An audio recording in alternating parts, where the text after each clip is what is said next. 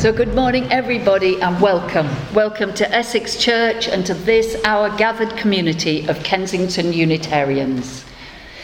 It's chilly outside. We've had our first winter frosts this weekend here in London. But whether you are here with us in person this morning or listening to this service as a podcast sometime in the future, I hope you can feel the warmth of the welcome we extend to you. You are welcome here this morning. Whoever you are, however you're feeling, whatever is going on in your life right now, and whichever direction you are heading in. This is a community that accepts you as you are. So let's take a conscious breath of arrival. And as we breathe out, we can release some of those tensions of the journeying. The rush to be ready or the waiting for others to arrive. Let's be here in this moment now. And this morning we continue to explore our monthly ministry theme for January of Lost and Found. It's a theme that sparks some fascinating conversations already. I guess that's because we live in a material world of things, of pets, of people, as well as ideas and possibilities. And most of us in our lives get to lose and find and lose again many, many things. Someone said last week over coffee, it's a bit like we're all living in one enormous lost and found box. We share the pain of losing one glove or an umbrella or a set of keys or a water bottle. We share the pleasure of items found again and returned to us, bus passes and parcels, diaries and reading glasses. We understand the loss of love and hope and possibility. We understand the power of found companionship and a caring hand held out to us. So we may indeed be living in one enormous lost and found box. So let's do what we can to help the lost and reunite the separated and comfort the bewildered. For that is surely all of us, isn't it, at some time or another.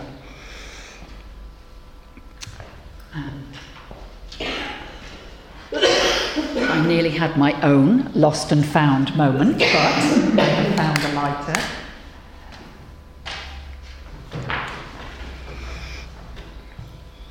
And let's take a moment to appreciate our chalice flame.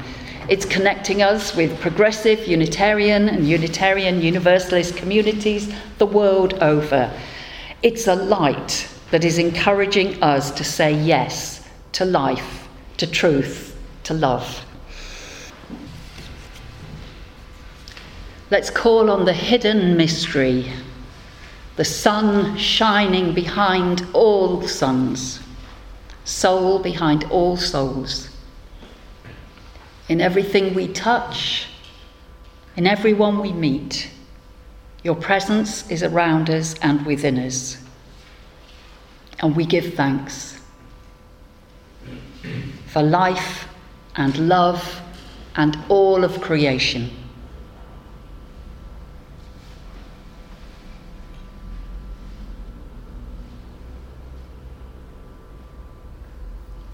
Knowing the ways in which we may have struggled or stumbled in the last week, the errors we've made, and the times when we have judged ourselves or others harshly. Let us sit in quiet understanding of our shared humanity and our capacity to do wrong or to be less than we might be.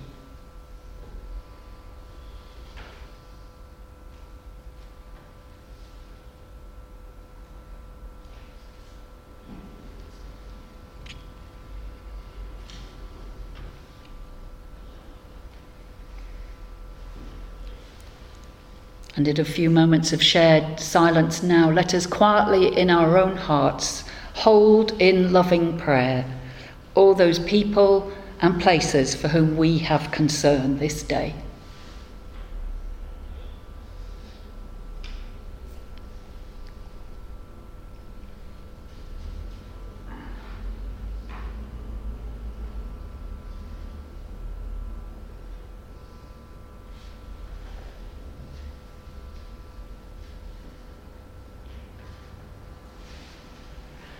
And may our prayers be heard, and may peace and love find their way into ourselves, into our families, our communities, and our world. Amen.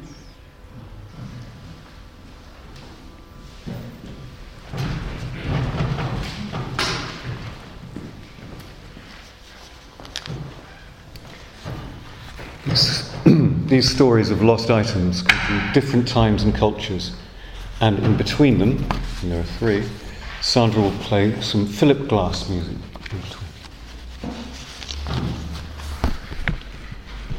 In one of the many stages of life, Mullah Nasruddin, the holy fool of Sufism, would daily take the train to work as a long-suffering commuter. One day, as usual, the ticket collector made his way down the train checking everybody's tickets. "Tickets, please," he said, and Nasruddin started fumbling around in his pockets for his ticket. He looked in his trouser pocket, no ticket, nor in his jacket pocket. He opened his briefcase and looked in there, no ticket. He even started to look in other people's bag for his ticket, but it was not to be found. Eventually the guard said to him, "Nasruddin, why don't you look for your ticket in the breast pocket of your shirt? That's where most men keep it." "Oh no," came the somewhat anguished reply from Nasruddin. "I can't look there. If it wasn't there, I would have no hope. I can't look for it there, for it wasn't there, I would have no hope."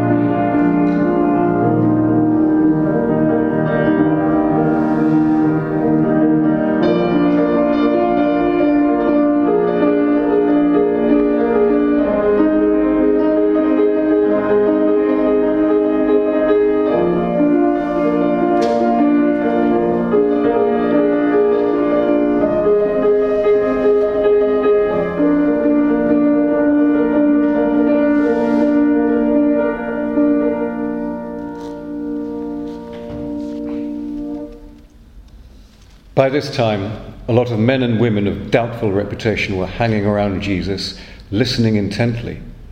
The Pharisees, the religious scholars, were not pleased, not at all pleased. They growled, "He takes on sinners and eats meals with them, treating them like old friends." Their grumbling triggered this story. "Suppose one of you had 100 sheep and lost one. Wouldn't you leave the 99 in the wilderness and go after the lost one until you found it? When found, you can be sure you would put it across your shoulders rejoicing. And then, when you got home, call your friends and your neighbors saying, 'Celebrate with me. I found the lost sheep.' Count on it. There's more joy in heaven over one sinner's rescued life than over 99 good people in no need of rescue." Or imagine a woman who has lost 10 coins and loses one. Won't she light a lamp and scour the house, looking in every nook and cranny until she finds it? And when she finds it, you can be sure she'll call her friends and neighbors. "Celebrate with me. I found my lost coin." Count on it. That's the kind of party God's angels throw every time one lost soul turns to God.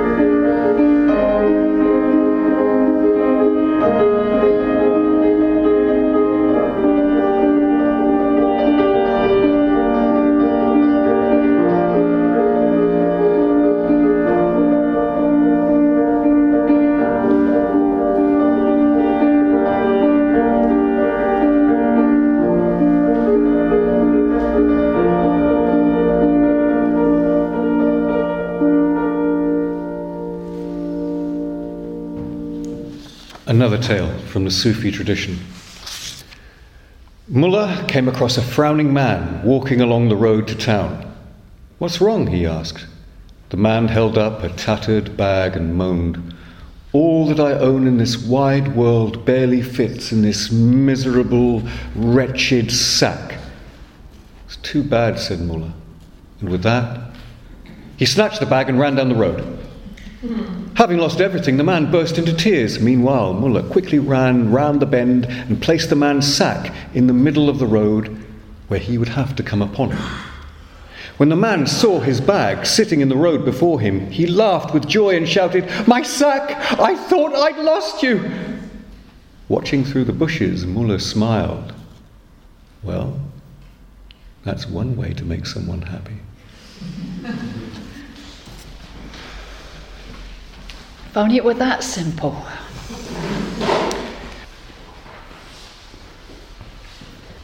How to Find Things by Guy Browning. Things don't really get lost.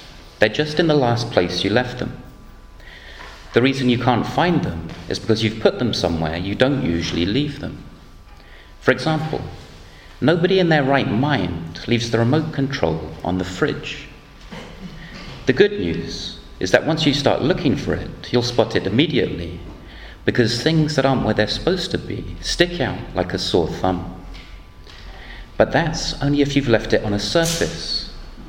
If it's got into something, like the bread bin, you won't be watching television until just after your next sandwich.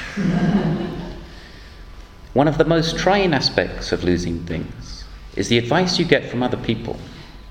For example, where did you last have it? If you knew where you last had it, you'd go and get it, and it wouldn't be lost. Or people try to get all rigorous and say things like, go through your last movements. If you've gone back more than a year and you still haven't found anything, stop. Normally, the place you look in first is where the thing is. But the difference is that instead of being on that place, it is now under that place. If you've lost something in the bedroom, it will be under the bed. Don't argue, just go and look. When things get lost, people start looking in extraordinarily unlikely places. One moment, you can't put your hands on the photo you had seconds ago. The next, you're ripping out plasterwork, carpets, and load-bearing walls. The reason for this is that the only thing you've really lost is the sensible part of your mind. There is another category of things you often have to look for, and that is very small items that you drop accidentally. That fiddly bit to the back of an earring, or the tiny screw that holds your spectacles together. The instinct is to freeze exactly where you are and to look at the floor directly beneath you. Don't bother. After falling from your fingers, the clasp or screw or contact lens can actually move 15 meters horizontally in any direction. It's going to be impossible to find, so you should take the opportunity to forcibly remind yourself to stop being a loser. Thank you, dear Niall. Oh dear. We're going to hear a short song now. It's an often sung American folk and gospel song. I am a poor wayfaring stranger. It's incredibly popular, this song. It's been sung by so many artists over the years.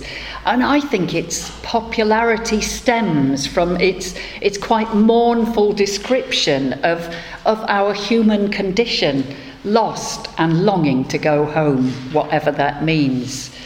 So we're inviting you to listen to a few of its verses sung by Margaret, and then sit in stillness and silence together with chance for your own thoughts, your own yearnings, and your own feelings about this theme of lost and found. So let's ready ourselves for a time of meditation now.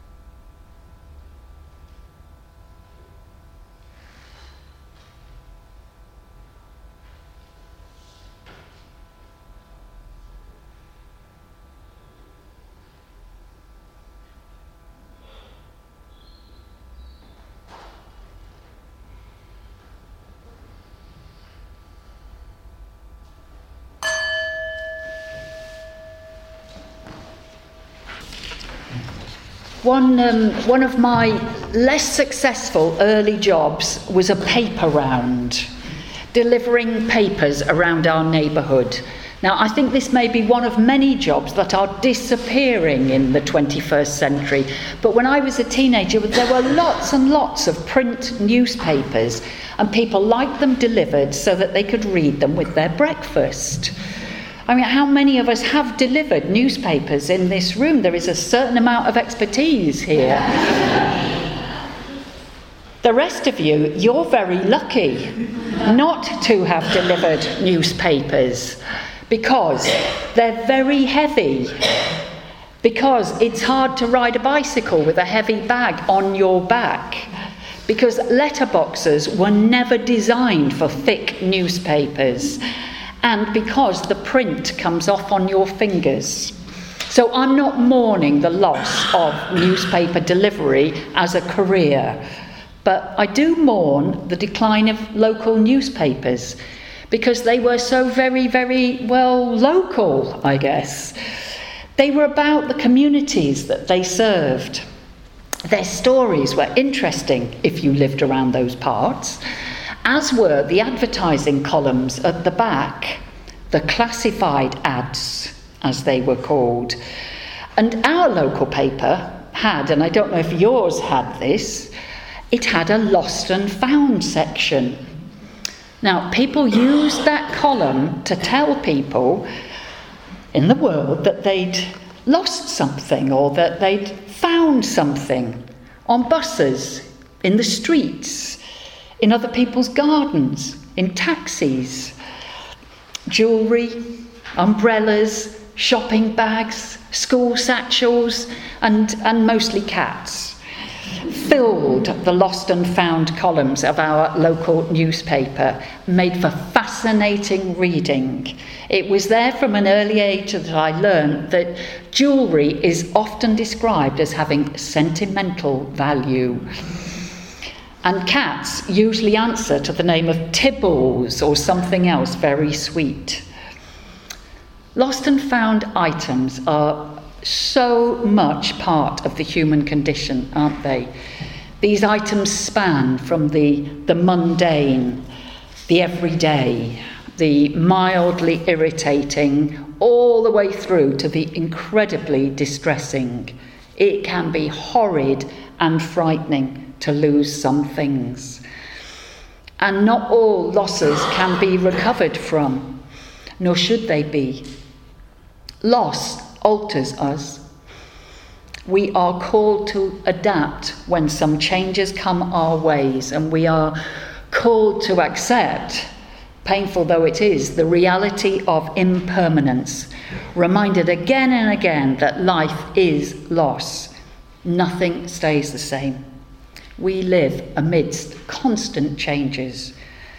It's no surprising then, is it, that there are so many spiritual teaching stories around the world about this very topic of lost and found. It's bad enough losing a sock or a glove or a diary or a watch, but we humans, we know the pain of losing people through death or relationship changes. Our lives are filled with people and relationships coming and going, connections coming and going.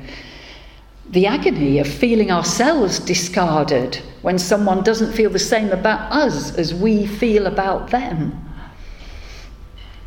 Earlier on, we heard two of Jesus' most famous parables. The story of the shepherd who leaves the 99 sheep safely gathered in to go and find the one lost sheep. And the woman who loses one of her 10 coins and then searches the floor with a lamp until that lost coin is found. There are lots of interpretations to bring to these parables. They're really rich with meaning. But in Jesus' own context, they were stories telling us that we are each valuable in the sight of God, however far we have seemingly strayed or rolled from the path. That 100th sheep has seemingly wandered off of its own accord, but the coin has been dropped through no fault of its own, I would say. In Palestine 2,000 years ago, as today, there are plenty of people whose life chances make it a lot more likely that they will stray from that so-called path. Some sheep need closer attention than others, and life itself randomly distributing life chances. As we know only too well, life drops some people and holds others, as do our human societies, favouring some, disadvantaging others. We live with unjust systems, and we are called, I believe, to do what little we can to even things out. That image of a caring woman and a loving shepherd prepared to search for us is a particular feature of Christian images of the divine. It's an image that has brought comfort to many throughout the ages, and it was in that lovely gospel song, I am a poor wayfaring stranger, that thought of coming home to a loving parent figure, a responsible adult, if you like, who actually cares about us and knows us well. Don't most of us feel that need to be held at some time or another, especially when our losses cannot be replaced or recovered from? So let's help one another in the week ahead to celebrate that which is found, to grieve, truly grieve that which is lost, and to hold all that is precious, both lovingly and lightly, knowing that we are living together in one enormous lost and found box called life together. Amen. There is too much hardship in this world to not find joy every day. There is too much injustice in this world to not right the balance every day. There is too much pain in this world to not heal every day. Each of us ministers to a weary world where so many are lost, so many are seeking. So let us go forth now and do that which calls us to make this world more loving, more compassionate, and more filled with the grace of divine presence every day. Amen. Go well and blessed be.